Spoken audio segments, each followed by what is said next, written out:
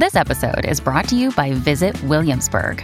In Williamsburg, Virginia, there's never too much of a good thing. Whether you're a foodie, a golfer, a history buff, a shopaholic, an outdoor enthusiast, or a thrill seeker, you'll find what you came for here and more.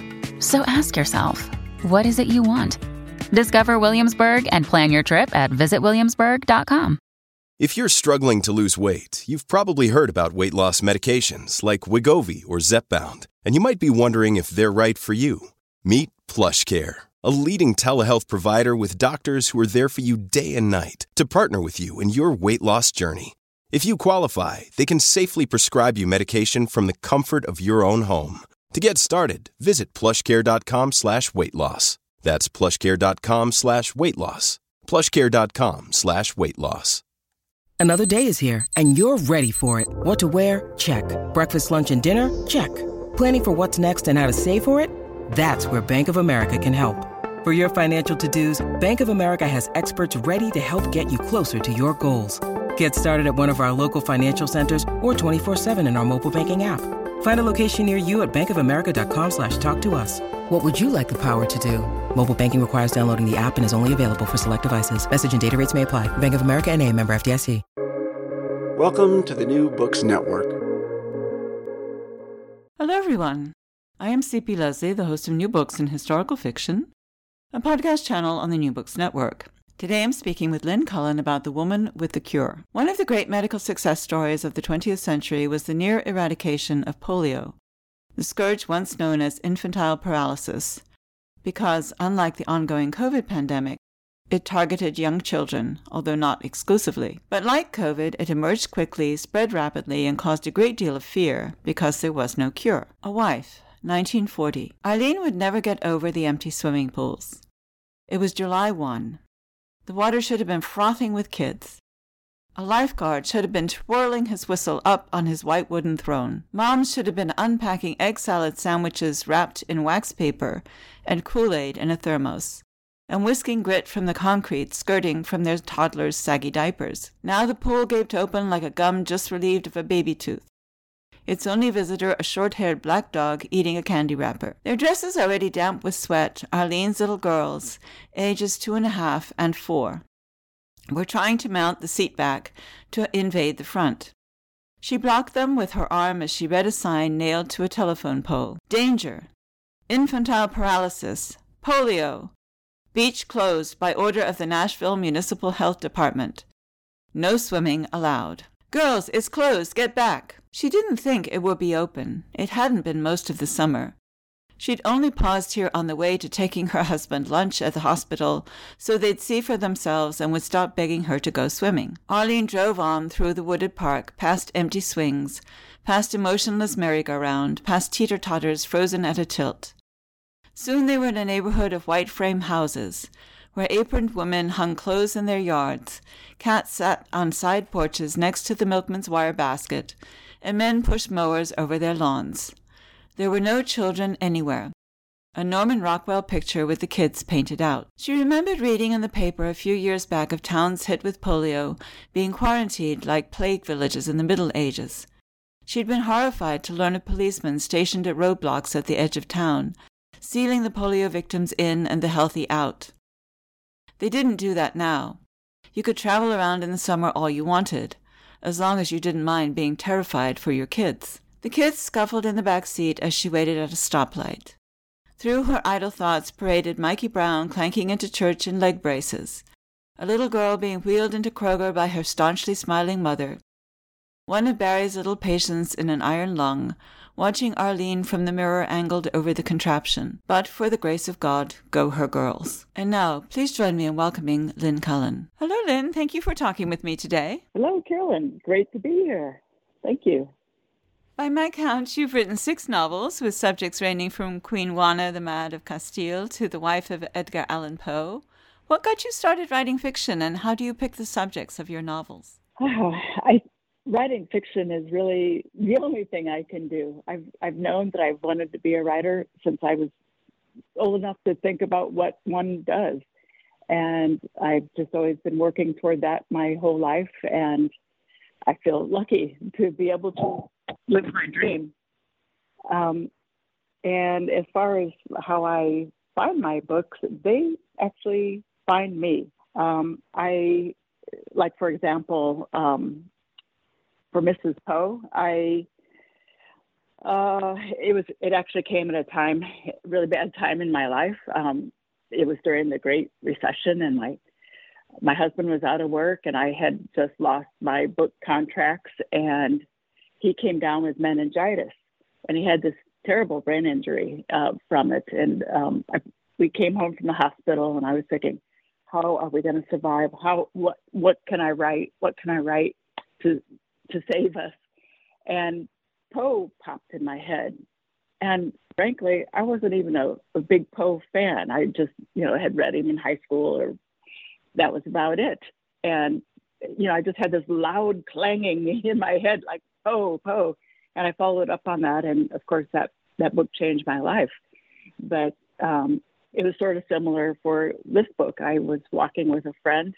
Karen Torgheglia is her name. She's actually a Sabin biographer. She has a book on Sabin coming out next year. But at the time, she was an oral historian for the CDC. And she was telling me about all these pioneers in epidemiology and in medicine. And she was telling me about Salk and Sabin, Albert Sabin and Jonas Salk, and how they were racing to find the polio vaccine. And that made a bell clang. But even as it clanged, I thought, I want to write that. But what about the women? You always hear about those two. It was one of the first I'd heard of Salk and Sabin. And I thought, but what about the women? And sure enough, as I dug into it, women made huge contributions to the polio, beating polio. It was just amazing what major contributions they made. And still, we've never heard of them. Yes, I, like most of our listeners, until I read your novel, I associated the polio vaccine exclusively with Jonas Salk and Albert Sabin, and I had never heard of Dorothy Horstman either. Introduce us, please, to her. We meet her first in Nashville in 1941. How would you describe her at that point in her life? Well, she was just out of medical school, and she was going for her residency.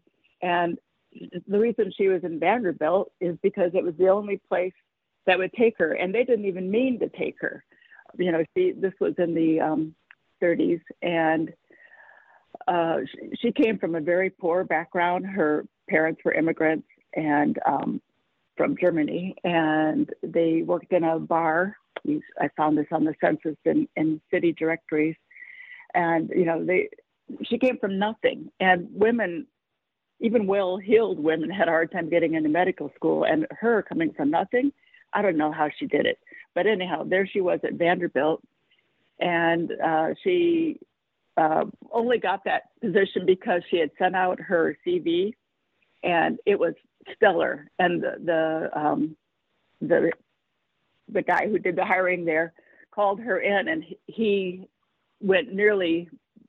almost fainted. He almost keeled over when she walked in the door.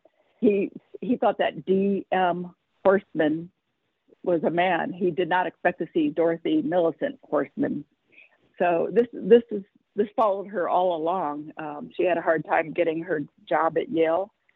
She had to convince him, the guy who hired her there, that he said, I had hired a woman once before, and she did not work out. She was a disaster. So I'm not hiring women. And she was like, well, would you not hire all men for the next 50 years if a man made a mistake? And she got that job. Anyhow, she had to fight every step of the way. So I will say in closing about her character, she's far from pugnacious. She was known. I get accounts from people who knew her. She was the most kindest, gentlest, sweetest, fun-lovingest, if that's a word, person there was. But she was very determined to get rid of polio. And this woman, she just had a very determined streak in her when something needed to be done. Yes, that's one of the really interesting traits about her. She is unstoppable. I mean, she really seems to have an unquenchable drive to find a cure for polio. What is it that makes her so tenacious in this goal? It's because I think a lot of it is because her job at Yale, besides to teach, and she actually, saw patients there and was an epidemiologist. But one of her big jobs was part of the Yale Polio Study Unit, and this job took her all around the world wherever there was an outbreak. And she was actually the most well-known person to do this. She did this more than anybody. So if there was an outbreak anywhere in the U.S. or in the world, Dorothy Horstman was there. So she was, it was firsthand to her how devastating this disease was, and how it took children and it destroyed families. She knew its grief and its devastation probably more than anybody in the world. And I think that just put a fire in her belly, and that's what made her unstoppable. And a lot of the work she does, especially in the beginning, is really grunge work. Well, she was a woman, and every step of the way, she had to fight for what she had. And she had a hunch pretty early on that polio, the virus, was in the blood. That was not the common thought. All the big names in the field did not think it was in the blood. They didn't know how it went they thought you inhaled it and somehow it got into the gut and to the brain, or maybe it went straight to the brain. They didn't know. Anyhow, they just didn't know. But Dorothy, in her grunt work with the polio study unit, she took blood samples. And in one sample, she found poliovirus in the blood. And she thought, if it's here this one time, it's got to be there. And she was so discouraged because, all the great minds said, no, there's no way. And she was taken away from her studies. She didn't get the funding. So, it kind of breaks my heart to think that if she had been a man, perhaps they would have found the cure. It's not really a cure, but the vaccine for polio maybe a decade earlier. They needed her research, but they put her off that long. So it's really kind of a shame what them discounting her because she was a woman, the damage that wreaked. Yes, and you really see it in the book. I mean, she's referred to as Dot. One of my scenes I love in the book is taken from a real picture in Time magazine, talking about how she was treated like a secretary. She had just made an announcement that rocked the entire scientific world about her discovery. And at that same meeting, a man was given funding, and he ended up making the announcement at the same time with the same discovery. So she'd had the materials and everything. Everybody knew that it was hers, but they were joint honorees at this symposium where she announced her discovery. Anyhow, when the reporters came, this was a big deal. They knew, and the reporters came and they arranged this picture, and it looks like she's taking dictation. She's sitting at a desk looking up with a pen in her hand at him as he, holds forth. So even though this is her discovery, she's made to look like this Bodian is his name, David Bodian, like his secretary. It's just how it was all the way down the line for her. Yes, that really comes through in the novel. So one of those great minds is Albert Sabin. Tell us about him. I suspect listeners know more about his achievements than his personality and the work that they do together. She works quite closely with him, especially at first. Yes, and this is how it was in real life. In fact, I have a letter in the book where she's kind of flirtatious with him when they're early on. And that's a real letter. It's actually, I use it in the book. And there are other letters then. I noticed the letters got more sober after that. I think she realized you don't, act flirtatious with this guy. And so the subsequent letters through time are about sharing vaccine or polio strains and about the work. But they did work hand in hand, and her discovery aided him the most. He needed to know about the virus traveling through the blood to develop his vaccine. So he was really dependent on her. And later on, when his vaccine was tested in the USSR at the time, he helped her with information, and he knew it would actually benefit him. This vaccine became the Sabin vaccine, Sabin oral vaccine, but actually she was the one who shepherded it through the trials there in the Soviet Union. 77 million people. She had to do the trial for 77 million people, just one woman, because in the Soviet Union at the time, they weren't really open to Western scientists. So the WHO assigned her because they knew she was the polio expert in the world. And because of that, because they assigned her and she's the one who looked at the results of this trial of the oral vaccine, because she said, yes, this is safe and effective. The rest of the world, we all got our polio or the oral vaccine. So those sugar cube vaccines that some of us got in the early 60s, we got those on Dorothy's say-so. Sabin is kind of he comes across in the novel as a kind of difficult personality. Talk to us a bit about him. He is difficult. He was sort of charismatic when he wanted to be, and he could be charming when he wanted to be. But he's like, I could write a whole book trying to explore whether geniuses have to be total jerks or not. But he was of that strain. He was a real genius, but he was actually a total jerk. And my friend's book that will be coming out next year, Yale is publishing it, Yale University Press, and it's called Albert Sabin, A Fierce Joy. And that so describes him. He's so fierce, but he loved his work, and thank God for his work. He really was instrumental in licking polio, but he was very, very irascible, and he also really steamrolled. He tried to steamroll Salk a lot. He tried to steamroll everybody. That was just his character. Very arrogant man.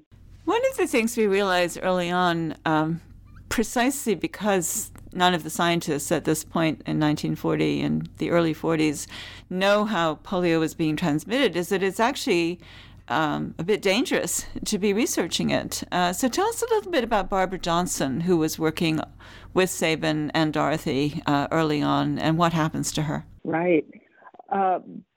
There were a few people who actually came into contact with the polio virus during research and developed polio.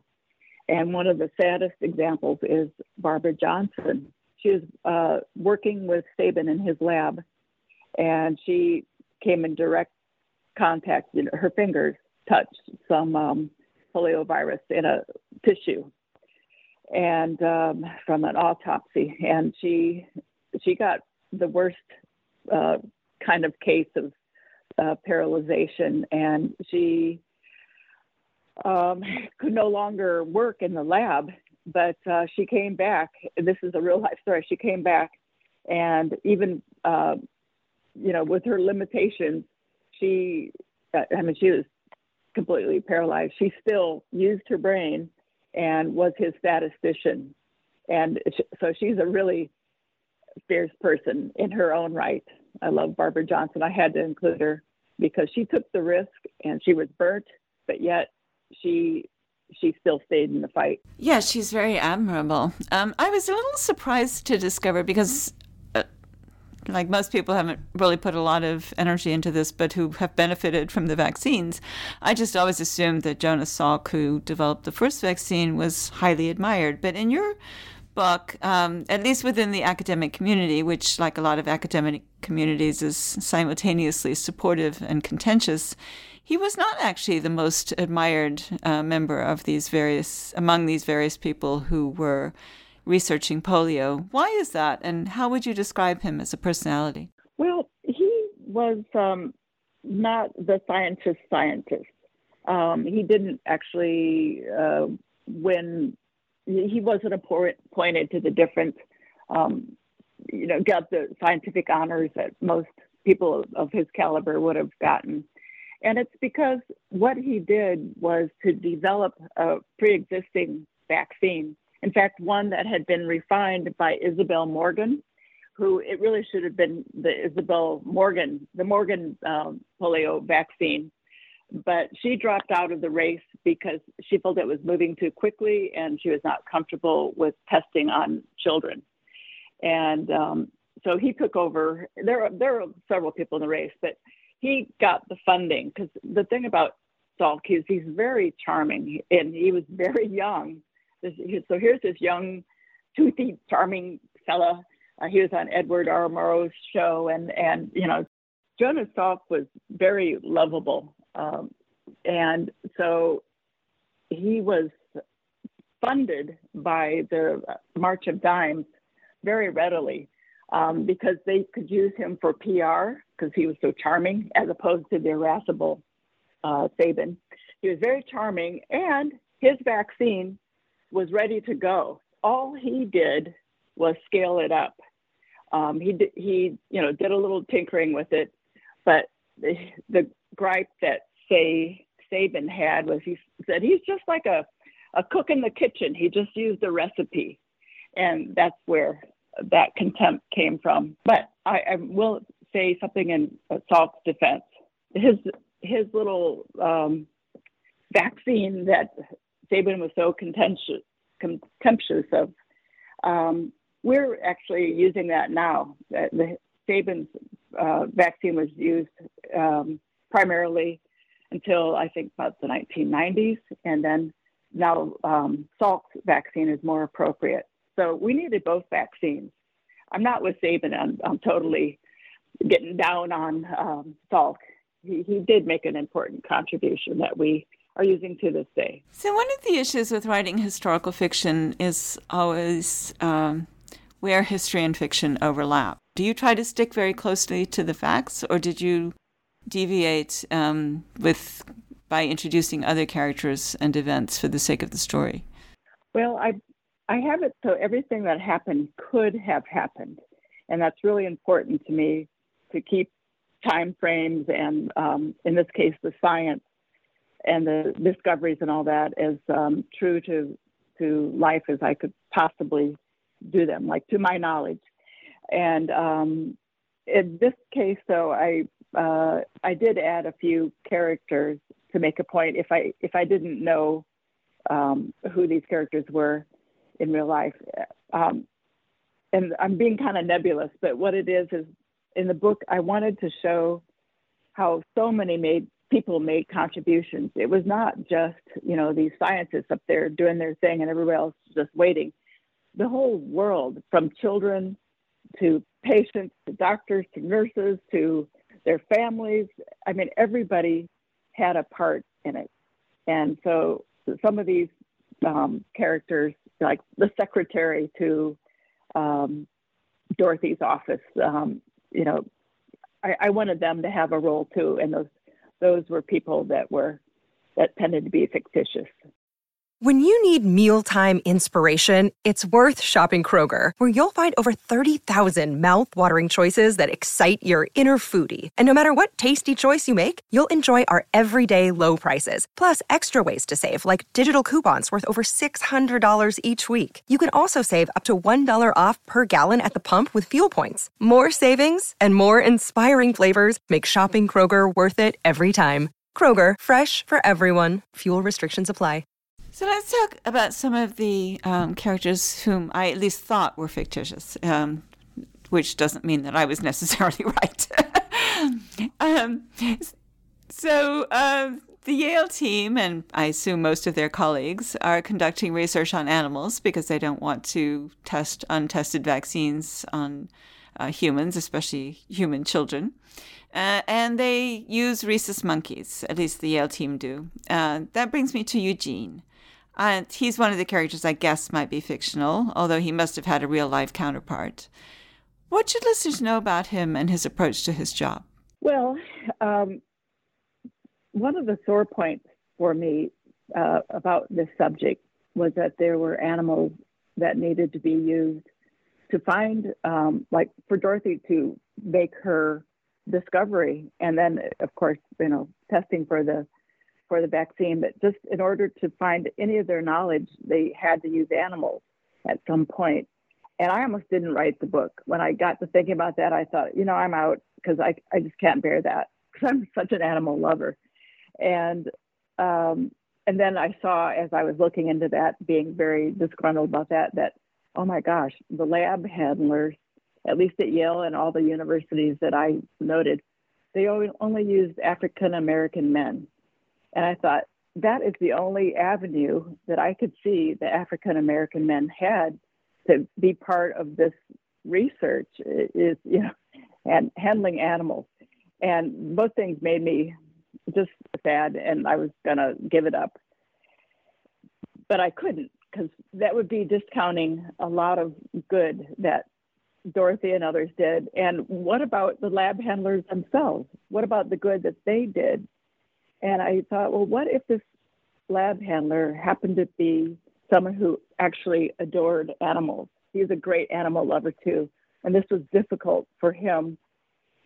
Best he could do was to understand them, to try to get to know the animals and to make them comfortable and make, their lives as good as they could. And also he was motivated because he's one of these people, like I was talking about, that all want to make a contribution because he did, because what if he lost one of his children to polio? And he wanted to do something for polio research, and this was it. So I felt like this had to have happened, and it shows gratitude. And instead of looking away from this, I like to be thankful to the animals and to the animal handlers for the service, the sacrifice they made for us. I'm with you on the animals. So those were hard sections to read. And I'm also, just as sexism was entrenched in the 40s in a way that it's not acceptable now, racism was entrenched in the 40s in ways that it's not now. And it's still present, as we can see, but the kind of casual acceptance of racial and sexual discrimination, I think we've gone past that in some ways. And Eugene is a very appealing character, I have to say. He has a wife, Viola, I'm not sure how she says it, and 2 boys. Why did you decide to include them in the story and even tell short sections from Viola's point of view? Well, for the very things that you just mentioned, that I wanted to show, the racism of the time period and how these people, how they could give, even with these roadblocks in front of them. And also, here's, I wanted to show on a granular level, everybody making their contribution. Here's Oakley, his name's Eugene Oakley. Here's Eugene Oakley making, in the lab doing this thing that's very hard for him because he loves the animals, but he's doing this for the child that they lost. And I wanted to show his wife, this is what the only avenue open to her was supporting him, and she did it wholeheartedly. So I just feel like even small contributions are huge. Albert Sabin also has a wife named Sylvia, and I assume she's not a fictional character per se, but I wonder how much information there was about her as a person, since he was the great man and she was in those, in the mind of the set of those days, just the little woman. Their relationship as portrayed is very typical of the 40s and 50s. So how would you characterize her and her role, both in the novel and in the effort to conquer polio? Well, I wanted to show, again, what was behind the great man. Here's this woman who, and children who gave everything for him to succeed. Because it wasn't just him succeeding, though I think sometimes he thought it was, but it wasn't just him, it was all the children of the world, everybody. And, so she made these sacrifices. Her role was to entertain the scientists who visited and housed them, and to, just do everything to make him look good at her own expense. And I just felt like I got into her, showing her character and her life, but I felt like she was typical of her era. And it was difficult for women to just, kind of rein in all their own impulses for their husband and their family's betterment. I know from being a mom, I have 3 kids, and my kids are out of the house now, but when they were small, I gave everything to them, and I have no regrets about that. But it is hard on a person. And I just think about back then when I did have I was writing, and I had some ways of, feeling like myself. But a lot of days, gosh, when you have to totally let yourself, put yourself aside and be someone for others, that's hard. And I wanted to show that through her. And she's a gifted photographer, actually, although she doesn't end up doing anything with it for precisely the reasons that you just mentioned. Yes, and this is true about her. So another character I suppose to be fictional is one of my favorites, Arne Holm. So is he fictional? And either way, give us a sketch of his character and his role in the novel. Well, Arne is he is fictitious, I will admit. I don't know who Dorothy's, I don't know about her love life. I do know this, and this is why I had to include him. She made a point of saying how women can't have everything. And in order for her to pursue this very difficult goal, she had to let, her personal life go. And actually, and I think we've gone a lot past that, but I think women still to this day, even from a young age, you're conscious of, the proportions that you're going to allow things to be. It's not just so easy. And maybe, men feel more of that now. Back in, Sabin's day, there's no thinking about it. Your family, your wife takes care of your family and everything, and you go do what you've got to do. But Dorothy didn't have that, and I felt like she must have really given up a great love. By the way, she talked, so regretfully about not being able to have everything. So I gave her a great love. And I don't want to say too much about him other than the things that he was involved in, like the white buses. Anybody who wants to Google the white buses in Scandinavia in World War II, it's a real thing. And also that it is a real story about how this band of school teachers got together to help the Danish Jews to evacuate when Germany was occupying Denmark.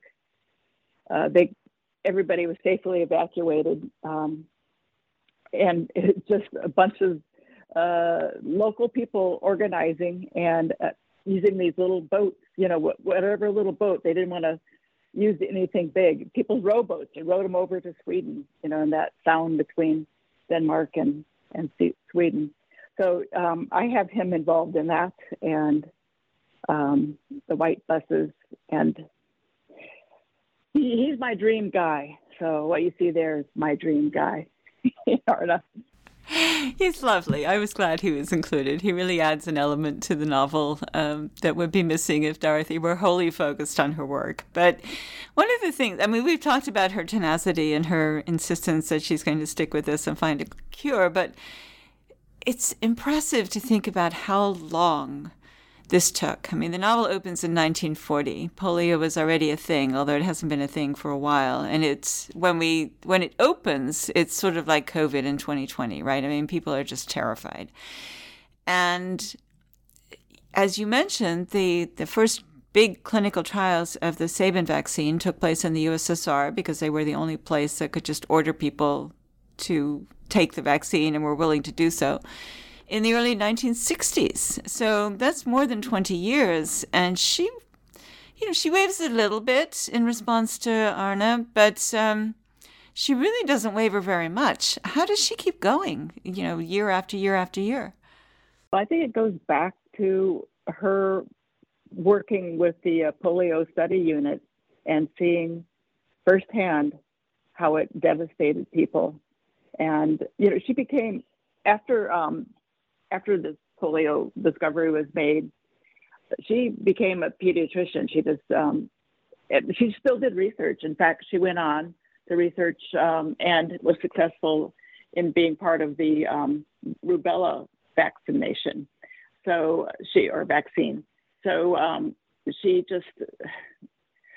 loved children, and she would just do whatever it took to solve a problem. So, to save them, giving up whatever she had to give up to save them. What would you like people to take away from the woman with the cure? How we are all connected. Before finding the vaccine, as I had mentioned, it was everybody, from children sending in their dimes to the person doing the research and everything in between. I mean, everything. Everybody was hands-on in that fight. And without a link, things fall apart. And I saw that in other ways. I talk about that in the story, but it astounded me as I was writing the book. I didn't realize that's what I was writing about, but it really is about how we are so deeply connected. And if we only realized that, I think we'd be kinder to each other. Well, that's a wonderful takeaway. I know, because we were chatting just before we started the interview, that you are working on something new. Can you tell us a little bit about that? I wish I could. I can't just yet. It's actually not under contract. I'm in the early stages of a book, and I can't wait to announce it because it's so fun. I'm just loving it. But and I hope it will be out next fall, not this coming fall, but the following fall. But you have to stay tuned on that one. Okay. Is it still historical fiction or something else? Oh, yes. Yes, because I love history, and I love seeing how we're living history and how we think it's past. What is the expression about it? I don't know what it is about history being past, but anyhow, I just feel like we're connected. Talk about connections. We are connected to time, to people in the past and events. There's no escaping it. We just are connected. And so anytime I can shed the light on a little corner of history that's unknown, I get a lot of pleasure out of that. Well, I will look forward to finding out about your next project. And thank you so much for sharing your time with us today, Lynn. I've really enjoyed talking with you. Thank you. I have enjoyed this too. And thank you for listening to our podcast. Once again, I'm C.P. Lesley, the host of New Books in Historical Fiction, a podcast channel on the New Books Network. And today I've been talking with Lynn Cullen about the woman with the cure. Find out more about her at lynncullen.com. Like us on Facebook, Twitter, Instagram, and TikTok at New Books Network. You can find out more about me and my books at cplesley.com, where I upload expanded posts about the interviews and in general discuss history, historical fiction, and the rapidly changing publishing industry. Goodbye until my next conversation about historical fiction on the New Books Network.